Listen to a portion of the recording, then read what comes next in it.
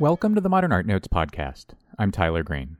This week, a departure from our usual long-format interviews with artists, historians, and curators to talk about the Trump administration's attempt to eliminate America's federal arts and humanities funding infrastructure. The National Endowment for the Arts and the National Endowment for the Humanities make up 0.001% of the federal budget. Still, in the name of austerity, the Trump White House has targeted them and the Institute of Museum and Library Services and the Corporation for Public Broadcasting for elimination in its first budget. The two national endowments received $148 million in appropriations in the federal government's most recent fiscal year, while the IMLS received $230 million and CPB $445 million. Meanwhile, the Trump budget includes a 10% increase in defense spending, $54 billion in all. That's 365 times the NEA or NEH budget. My first guest is Los Angeles Times art critic Christopher Knight. No American art or arts critic has written more about the role of federal arts and humanities funding, and especially the national endowments, over more years than Christopher Knight. He's been the art critic of the LA Times since 1989. He's a 3-time finalist for the Pulitzer Prize and received the Frank Jewett Mather Award for Distinction in Art Criticism from the College Art Association in 1997. He's written about the NEA and arts funding for over a quarter of a century. On the second segment, Andrew W. Mellon Foundation Executive Vice President for Programs and Research Mariët Westermann joins me. She'll talk about federal arts and humanities funding from a funder's perspective. Prior to joining Mellon in 2010, Westermann was the Provost and Chief Academic Officer of New York University Abu Dhabi, the Director of NYU's Institute of Fine Arts, the Associate Director of Research at the Clark Art Institute, and an Associate Professor at Rutgers University. As an historian of Netherlandish art, Westermann has written books on Jan Steen, Rembrandt, Vermeer, and more. Finally, if you're new to the show this week, please consider subscribing on iTunes, SoundCloud, Google Play Music, Stitcher, or wherever you download podcasts. Our website, manpodcast.com, has a page of links to places where you can subscribe and receive our program each week. If you enjoy the show, please give us a review wherever you download it. That really does help new people find the program. On to the show. Christopher Knight, after the break.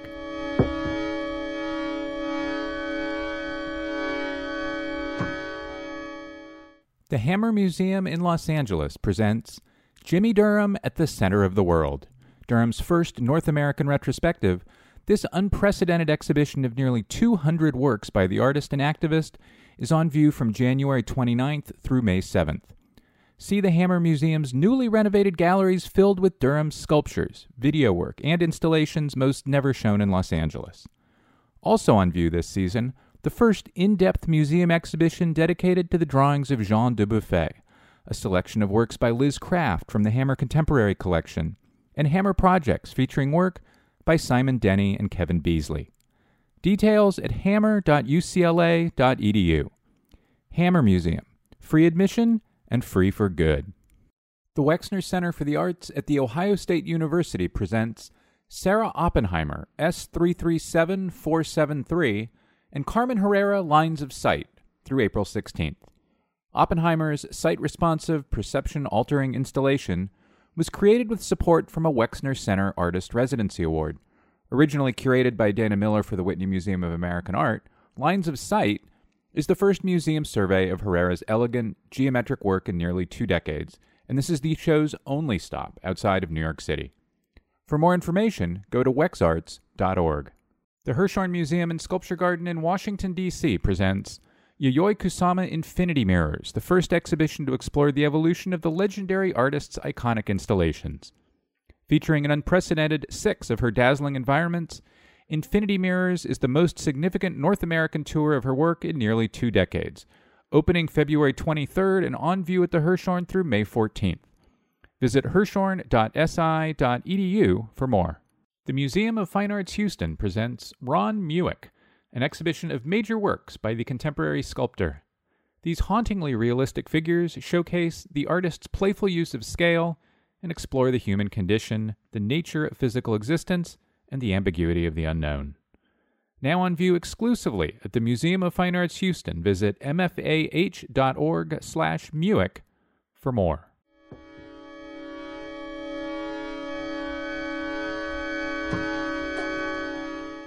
And we're back. Christopher Knight, welcome back to the Modern Art Notes podcast. Thanks very much.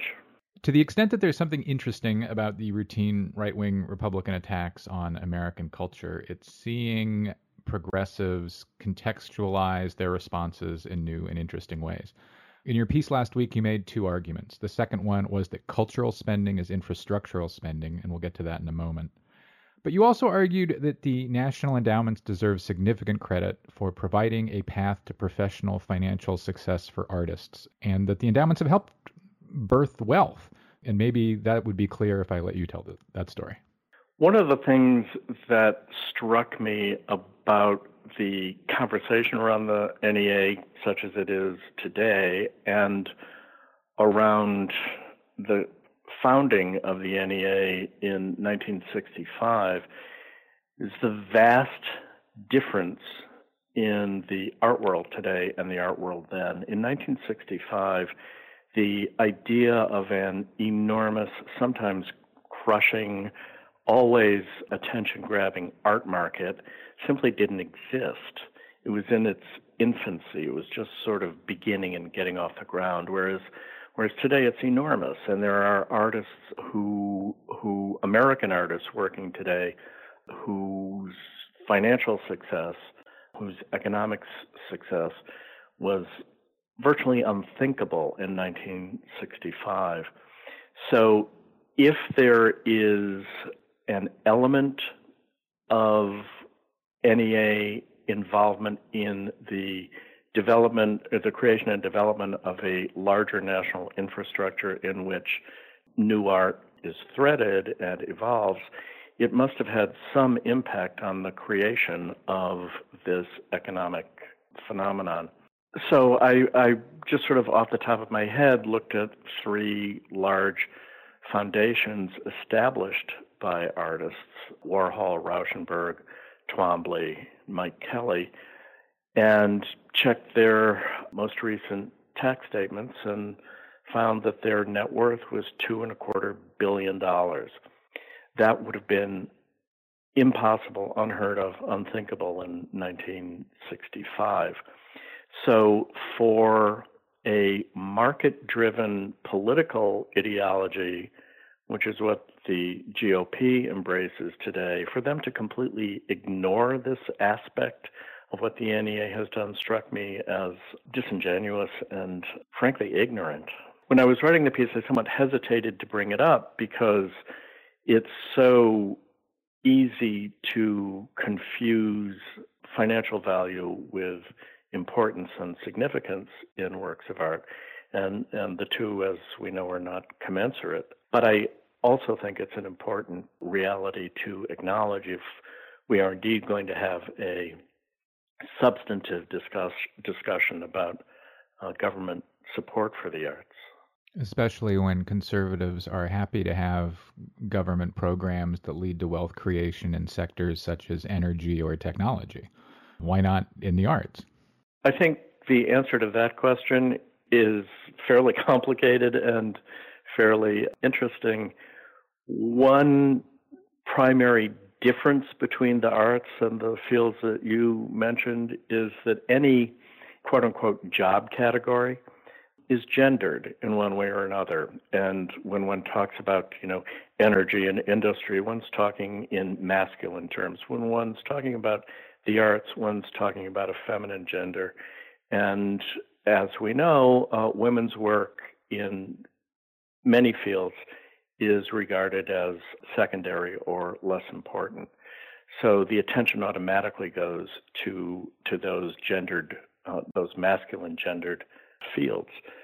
For good or ill, right or wrong, the arts world has this kind of second class status where it's thought that lip service is enough, in the same way that one opens the door for a woman to pass through while not paying that woman the same salary that a man might get.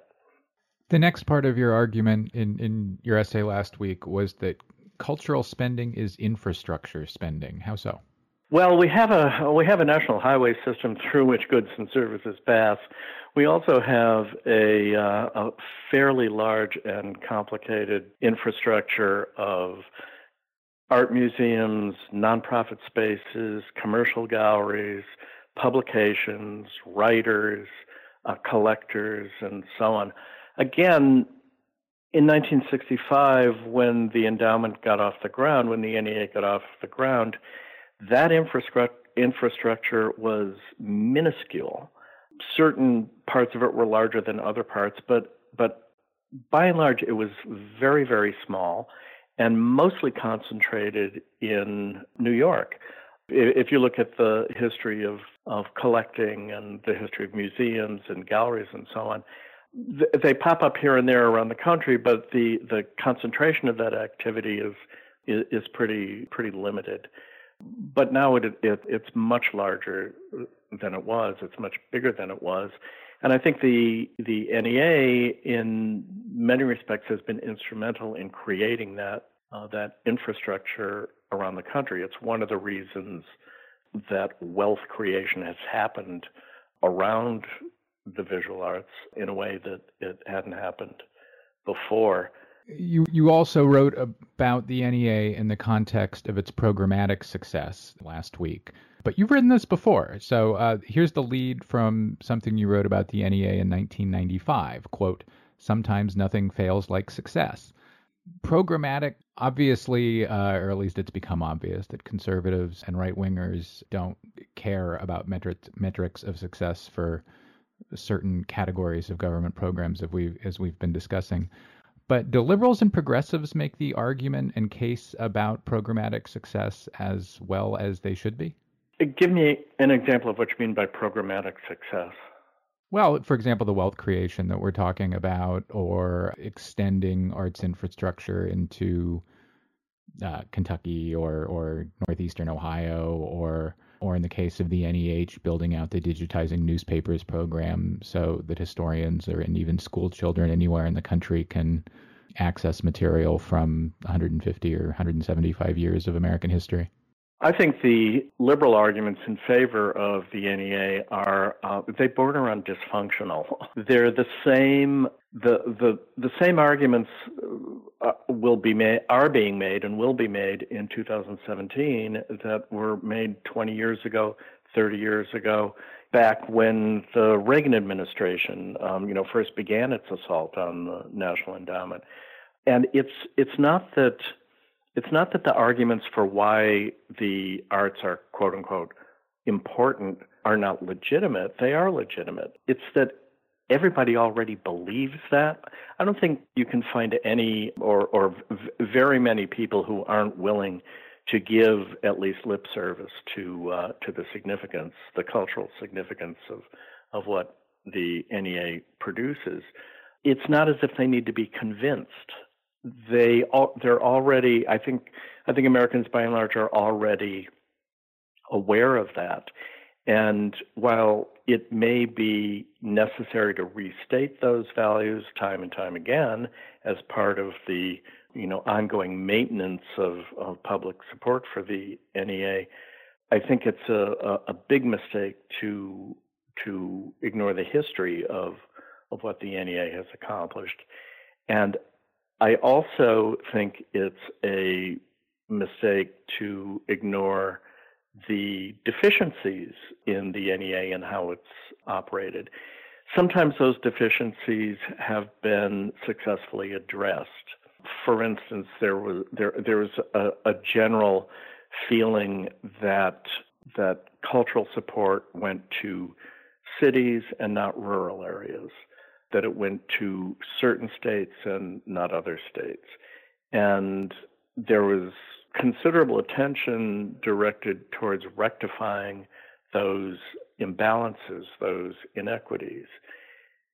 If I have my figures right, I believe currently NEA grant making goes to rural areas to the tune of about 24% of the NEA's budget. Well, 17% of Americans live in rural areas. So one could, I suppose, make the argument that funding to rural areas is out of balance because it's too large. Whereas I assume the general thought would be that, oh, well, most funding is going to cities and shouldn't be, when in reality it's the other way around. So there are past deficiencies that have been successfully addressed. There are questions of how the arts infrastructure operates and needs to be maintained that need to be addressed. When we were talking about an arts infrastructure in the United States, about a museum culture, for instance, or a nonprofit culture, one of the things that makes what the NEA does significant is that it needs to address maintenance. Maintenance is the last thing people want to give money to, but maintenance is critical. If you've got a highway system that's full of potholes, you've got a problem. If you've got a cultural infrastructure that's full of potholes, you've got another kind of problem. And those ongoing maintenance issues need attention. I've noticed that in the past, right-wing attacks on the NEA or PBS, or the Corporation for Public Broadcasting, have generally come tied to artists whose work conservatives don't like, or didn't understand, or didn't even try to understand. This time that isn't the case. We aren't seeing attacks on artists either as a motivating factor or coming in the wake of the White House's attacks on the NEA, NEH, IMLS, and CPB. Is that meaningful, or is that isn't happening this time?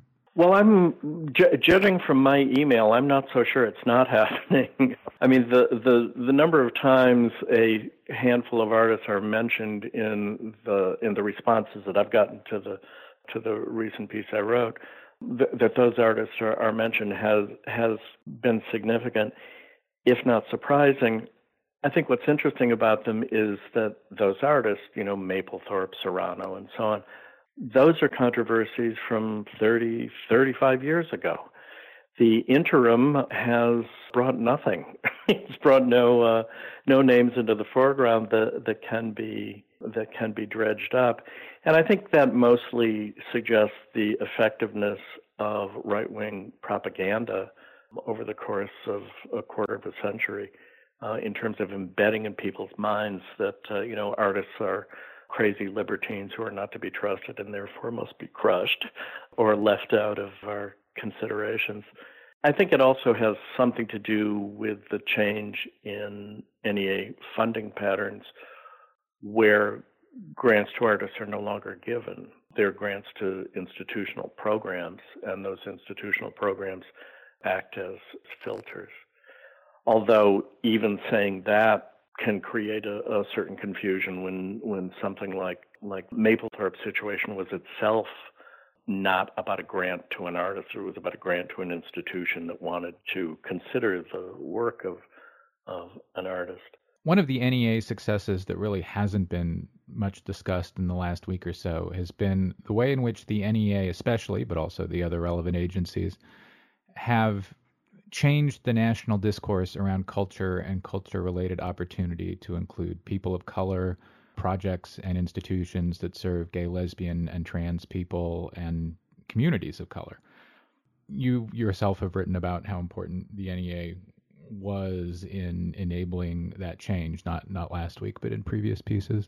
Given that Trumpism rose to influence and then power along a wave of white nationalism and explicit anti-Semitism, have you seen any evidence or overt suggestion, that part of the reason for a Trumpist attack on America's cultural infrastructure is or might be related to the white identity politics of the Trumpist crowd? I think that's a given. The white nationalist core of Trumpism would automatically recoil at the kinds of diversity that is baked into a national endowment for the arts. It's not the nationalist endowment for the arts, it's the national endowment for the arts, and it encompasses people across the spectrum. The conservative attacks on the NEA in the 1980s were very specifically targeted towards quote unquote difference, towards the expression of difference. And I simply, at this point would assume that the continuity of those attacks on the NEA would be manifesting the same narrow worldview. If one hears discussions of how cultural support should be privatized, well, wealth is concentrated in certain areas in American life, and those areas are not diverse. So private support for culture is important, but private support for culture is also inevitably narrow and limited. One of the important developments with the creation of artist-run foundations is that artists understand that. Artists understand the narrowness of official culture in America and anywhere, and they're the ones who tend to go out on a limb and support the kinds of things that once got the NEA into trouble. And artist-run foundations have cover because they're private. So the imbalance of the past is shifting somewhat because of that. But there's just no doubt in my mind that people who would argue that the federal government has no business supporting cultural activity know full well that what they're suggesting is that the status quo should remain, and that changing that status quo is not the business of government either. At the top of the show, I noted that you've been writing about this issue for over a quarter century now. Why do progressives and non-progressive art advocates, for that matter, keep finding themselves at this point, at the point of having to defend American governmental support of the arts and humanities? Is it entirely about right-wing culture warring, or have advocates never really effectively closed the deal in terms of explaining to a broad American public why there is a federal interest in perpetuating a nation's history and culture? Surveys that I'm aware of typically show that the American public understands on a gut level that it's important. And the most recent surveys that I've seen show that by significant margins, the public supports not shutting down the NEA, but giving it additional funding, making it larger than it currently is. So I think there's been a general level of success in that regard. One of the things I wrote about in my recent piece is that I see this on a macro level. What the war is about is not a specific work of art or a specific artist or a specific kind of art. It's a much larger philosophical battle that's being waged over government principles that reach back to the New Deal, to FDR and the New Deal. It is the case that the WPA, as we know, was the first time that the federal government got involved in support for artists of a wide variety. For those were desperate times for everybody, including artists. And it was the creation of the WPA at a time of crisis that began to open the door. And what flourished from that ultimately came to seem to be a not such a bad idea at all. And you can trace it from FDR through JFK through LBJ to NEA, and all of that is what's under assault now in the Steve Bannon tear down the halls of government ideology that has taken hold of Washington. And the idea is to topple that entire legacy. And the NEA is just one small brick in a very large edifice of that. So it's a much bigger kettle of fish than we're often ready to acknowledge. In real dollar terms, the NEA budget has been falling for decades. About half, in terms of today's dollars, it's about half of what the NEA got in 1994. Even though conservatives have substantially succeeded in studying the NEA and the related agencies, think tanks, not even progressive think tanks, have routinely failed to consider new ideas for how the federal government could encourage and sustain American cultural projects. However, where they have failed a few years ago, you put forth an idea that it seems to me merits consideration, especially because it has a lot of potential for coalition building among parties who would benefit. Your model put forth in a 2013 mini essay in the Brooklyn Rail, we'll have a link on manpodcast.com. Your model was the National Science Foundation. How would such a thing work for the arts, and what do you imagine it doing? We using the National Science Foundation as a model for funding of kind of larger research-oriented projects in the visual arts, I think, holds a lot of potential. But we also have to keep in mind that the same folks who want to tear down the NEA also don't believe in science. They also question climate change. They're also, deniers of scientific validity and scientific fact. So, so one runs into an intellectual brick wall as far as these folks go. There are a whole variety of approaches that an NEA, a lively NEA that wasn't having to deal with, year after year being whittled away and attacked and brutalized and so on. A number of things that could be tried that I think, might be significant. One of them being, for instance, having to do with exhibition funding.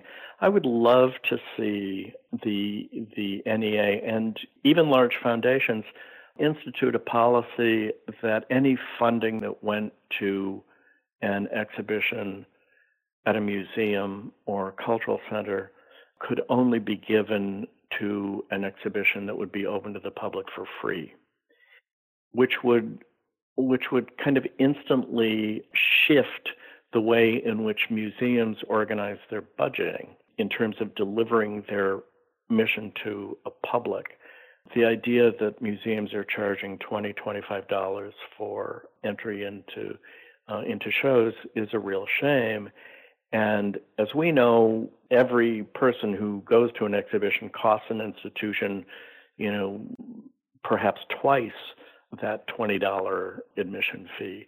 So it's not an inexpensive thing to do. It's not a cheap thing to do, but it's a critically important thing to do, is not to approach exhibitions as entertainment opportunities, entertainment venues. They're not. If one began to charge the general public to go to a library, there would be pandemonium in America. We shouldn't be charging people to go to art museums either. Art museums are simply, to my way of thinking, the visual equivalent of a library. And the NEA and various foundations could help rectify that kind of imbalance through the kinds of funding that they offered. So I think there's a whole range of possibilities that could be considered, including research options along the lines of the National Science Foundation. But again, when funding for the NEA is so precarious and has been so precarious for so long, it's awfully hard to try and tinker with the machinery for fear of letting the whole thing break down. And I do think that one of the reasons it's so critical that the NEA not be scrapped at this time is not that the NEA is perfect, because it's not. It's not because the NEA doesn't, quote unquote, waste some of its funding, because I have yet to see a government program that inevitably doesn't waste it. It's that the creation of an endowment was so long in coming, was so hard fought, was so difficult to get up and running in the first place, that eliminating it and going back to square one is really, would really be a devastating situation. It's extremely difficult to begin a program. It's much easier to stop a program than it is to begin a program. And if you've got something like the National Endowment, you can change the internal workings much more easily than you can create those workings from scratch. And that's, to my way of thinking, that's why it's so critical that the NEA be maintained in some way, shape, or form. That's the highest priority at the moment. Christopher Knight, thanks so much. My pleasure.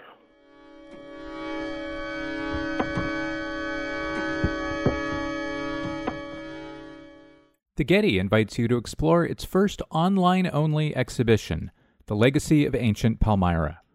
War in Syria has irrevocably changed the ancient city of Palmyra, once a bustling center of culture and trade. For centuries, traveling artists and explorers have documented the site in former states of preservation. This online exhibition captures Palmyra as it was photographed for the first time by Louis Vienne in 1864 and illustrated in the 18th century by the architect Louis-Francois Casas. Explore this ancient site at getty.edu/Palmyra. On view now, SF MoMA presents Matisse Diebenkorn, a story of artistic inspiration. Over the course of 4 decades, California painter Richard Diebenkorn was deeply influenced by Henri Matisse while forging a style entirely his own. The exhibition reveals how much the two painters share in their use of lush, vibrant, joyful color, attentiveness to structure and composition, choice of subject matter, and the richly layered surfaces of their canvases. See their art side by side for the first time and encounter a surprising new view of two of the 20th century's most extraordinary painters. Matisse Diebenkorn is on view through May 29th at SF MoMA. Get tickets at sfmoma.org. The Nasher Museum of Art at Duke University presents Nina Chanel Abney Royal Flush, the first solo exhibition in a museum for Abney, a 34-year-old artist from Chicago who was identified by Vanity Fair magazine as one of the many artists championing the Black Lives Matter movement. The exhibition is a 10-year survey of about 30 of the artist's paintings, watercolors, and collages. Through her monumental paintings, Abney gives viewers the chance to take part in a meaningful conversation about issues of racial violence and social justice. She uses bold shapes and colors and the language of today's digital and celebrity cultures to take on controversial topics. She confronts those parts of human nature that seem easiest to ignore: prejudice, stereotypes, and biases. She has said that her work is, quote, easy to swallow, hard to digest. On view February 16th through July 16th at the Nasher Museum of Art at Duke University in Durham, North Carolina. Visit nasher.duke.edu/Abney.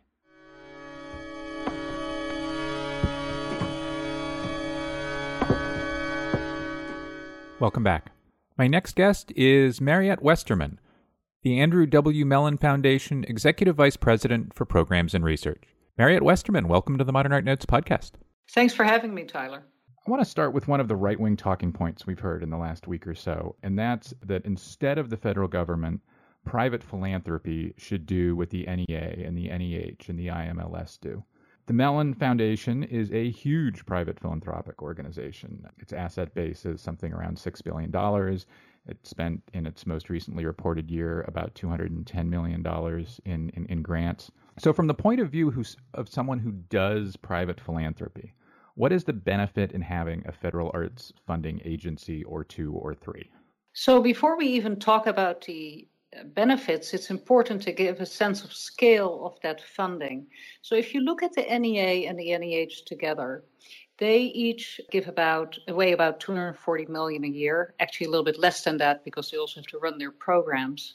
So that makes a total of about $440 million they put into the bloodstream of the arts and humanities in America. Mellon, as you say, does a lot for its part, totaling about $280 million last year, as a matter of fact. But when you compare those numbers, you can see that if that $440 million drains away all of a sudden, let alone the IMLS money and the Corporation for Public Broadcasting money in addition to that, you can see that we can't begin to make that up. It's very interesting, too, to realize that the NEH and the NEA together have given away more than $10 billion they've distributed since they were founded in 1965, which again compares sort of closely to us. We are sort of north of $6 billion in terms of our distributions since 1969. But again, the idea that we could sort of step in as the largest humanities and arts funder in America, dedicated humanities and arts funder in America, on the private side is a fallacy.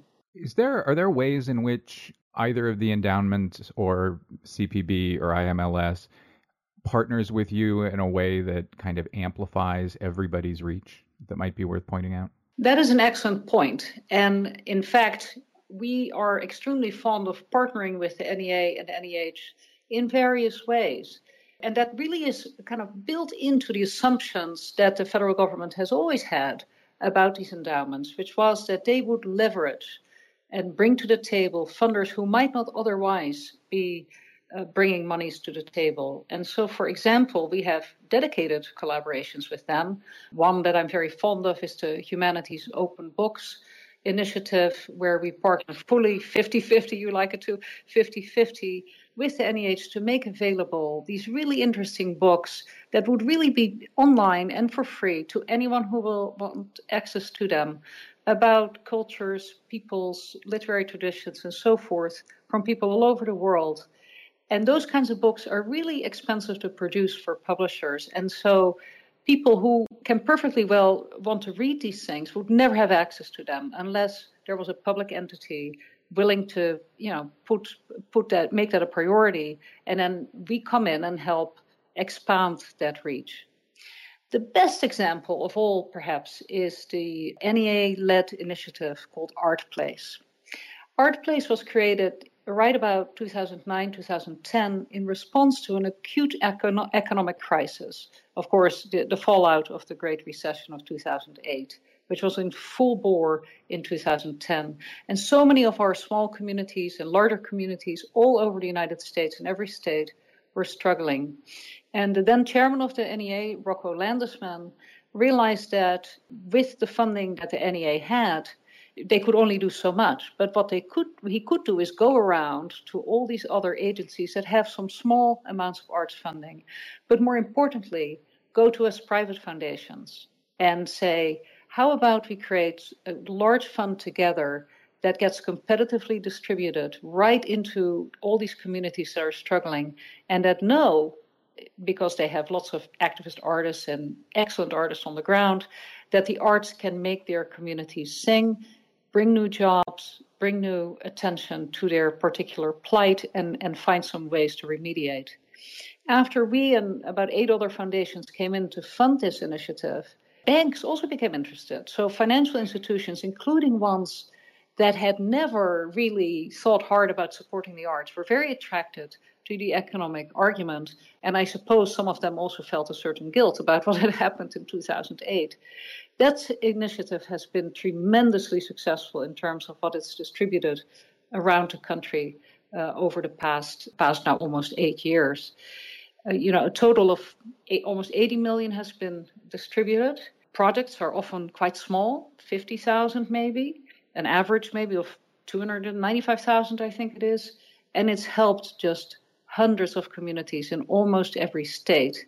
And I don't think that we as privates would have come together to do this, and especially not the banks, if the NEA hadn't led. And that's where that independent quality of leadership from a federal agency, thinking nationally, not locally or parochially about particular art forms or particular places, is invaluable.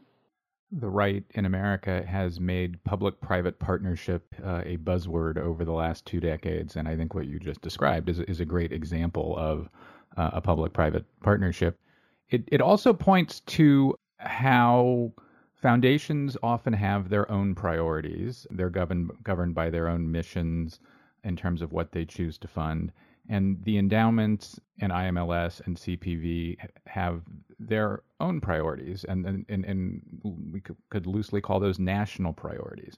And it seems to me one of the useful things of having a private-public partnership relationship is that the public institutions, the ones with national funding goals, can bring private philanthropy and private donors to national goals in a way that really maybe no other entity can. Am I reading that right?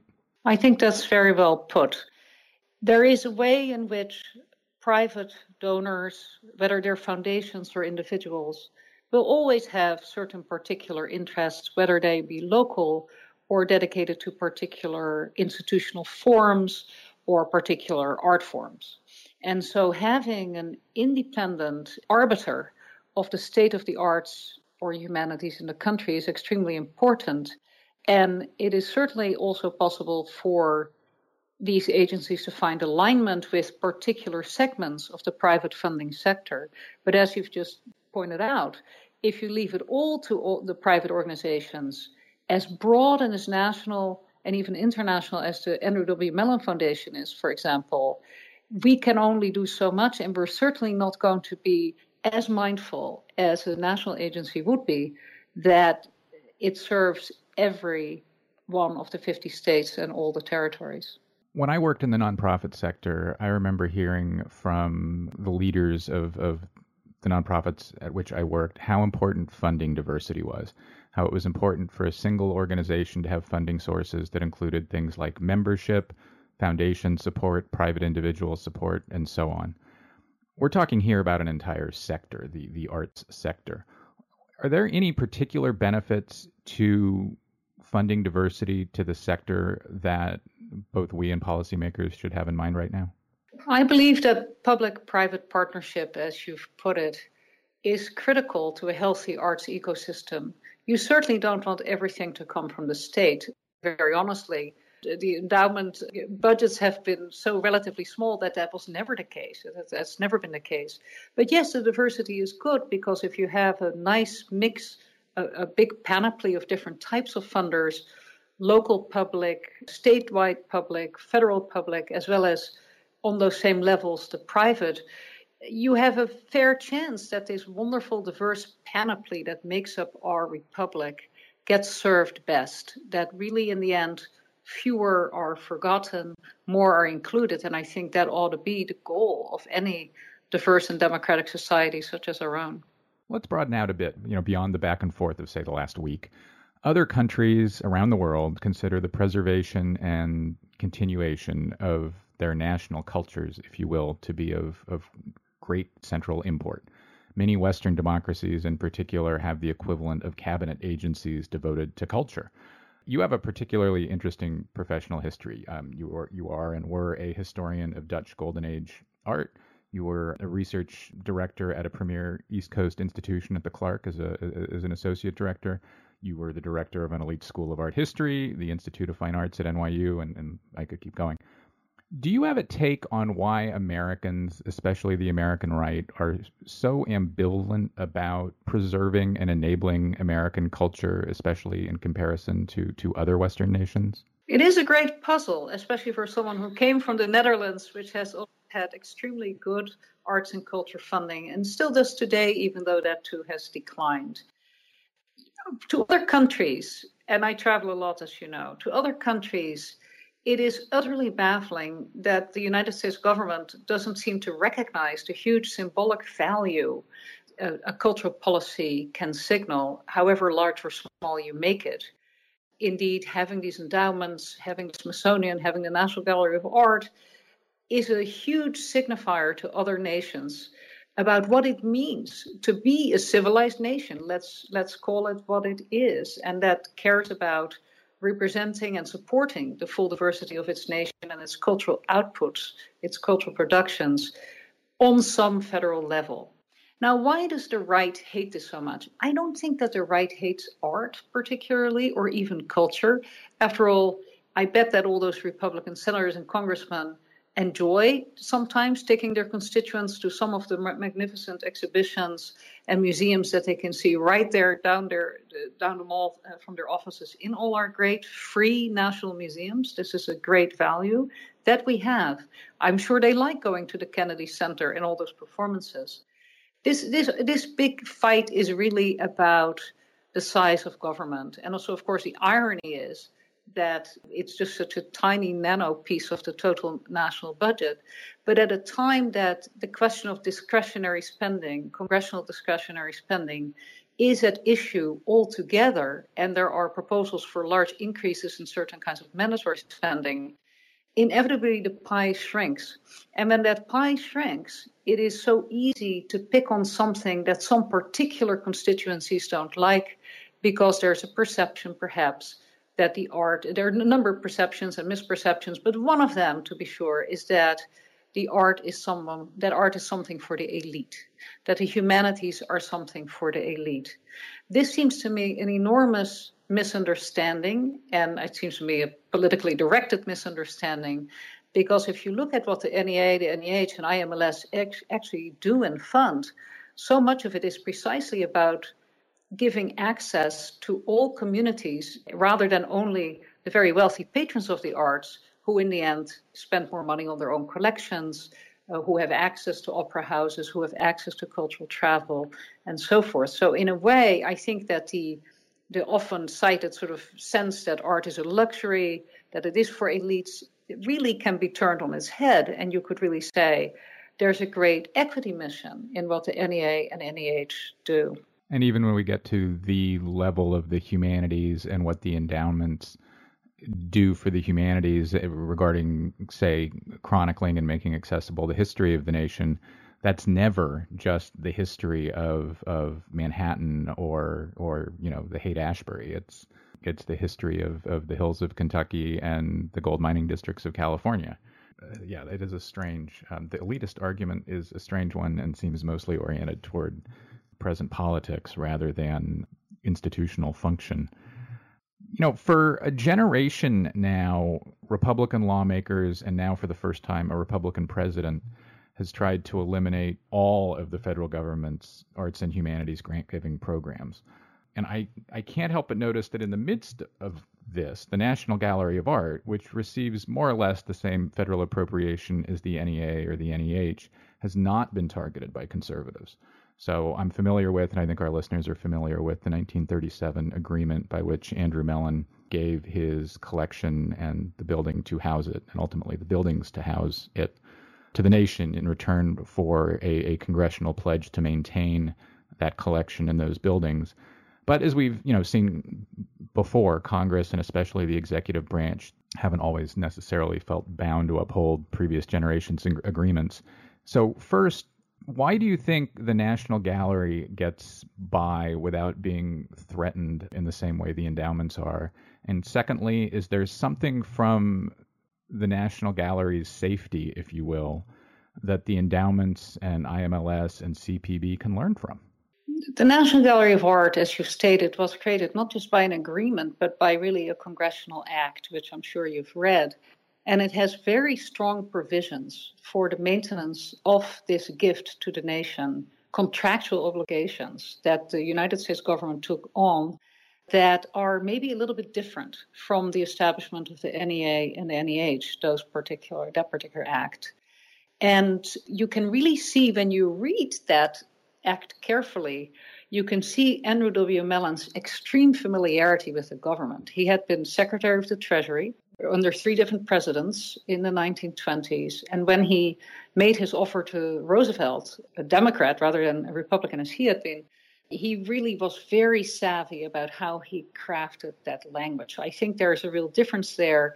Whether you can rewrite the NEA and NEH acts, I think is very unlikely in this circumstance. But it does seem very important to preserve the architecture, even if funding at the moment may be under pressure. Although I would say I also would like to preserve the funding for the NEA and NEH, and I would like to double it. The situation of the National Gallery of Art is probably therefore somewhat similar to an organization with which it's closely affiliated but not officially a part of, which is the Smithsonian Institution, that covers all those wonderful museums that people simply love. Not just visitors to Washington from other countries. It's really American citizens and residents who love the National Air and Space Museum, who love the Natural History Museum, who love the Hirshhorn, who love all these free institutions that they can go to that represent to them on their national mall the fact that the nation actually does value culture and has done so by very early on accepting the gift that created the Smithsonian. So I think those institutions sort of stand apart a little. Smithsonian, of course, also has a number of research facilities in places as disparate as Panama and the Antarctic. So it's particularly sprawling. We'll have on manpodcast.com, we will cut and paste the paragraph from the 1937 Joint Resolution of Congress that established the National Gallery Art and that authorized both it and appropriations in the decades thereafter, so that listeners can see how specific that legislation is. It's one paragraph. It's maybe 150 words, if that. You mentioned you'd like to see the endowments doubled. I think we all would. But these attacks on the endowments and CPB and probably IMLS too have become repeated and routine whenever there's a change of power on Capitol Hill and conservatives regain it. To date, conservatives have not successfully killed the programs, but they've certainly limited program growth and prevented the endowments from having or enabling really big new ideas. So, for example, in today's dollars, the endowments are funded at almost exactly half the level they were funded a generation ago in 1994. So given this kind of long period of attacks on the endowments, should arts backers be think tanking or considering alternatives to them? I think it's very important in the next few months to keep our eye on the ball, which is the ball of preserving the architecture of the NEA and the NEH and maintaining the funding. And so, although there will always be opportunities to discuss further private-public partnerships, I am myself a big believer in them. I think right now we really need to focus on making sure that these entities don't go away. Why do I say that?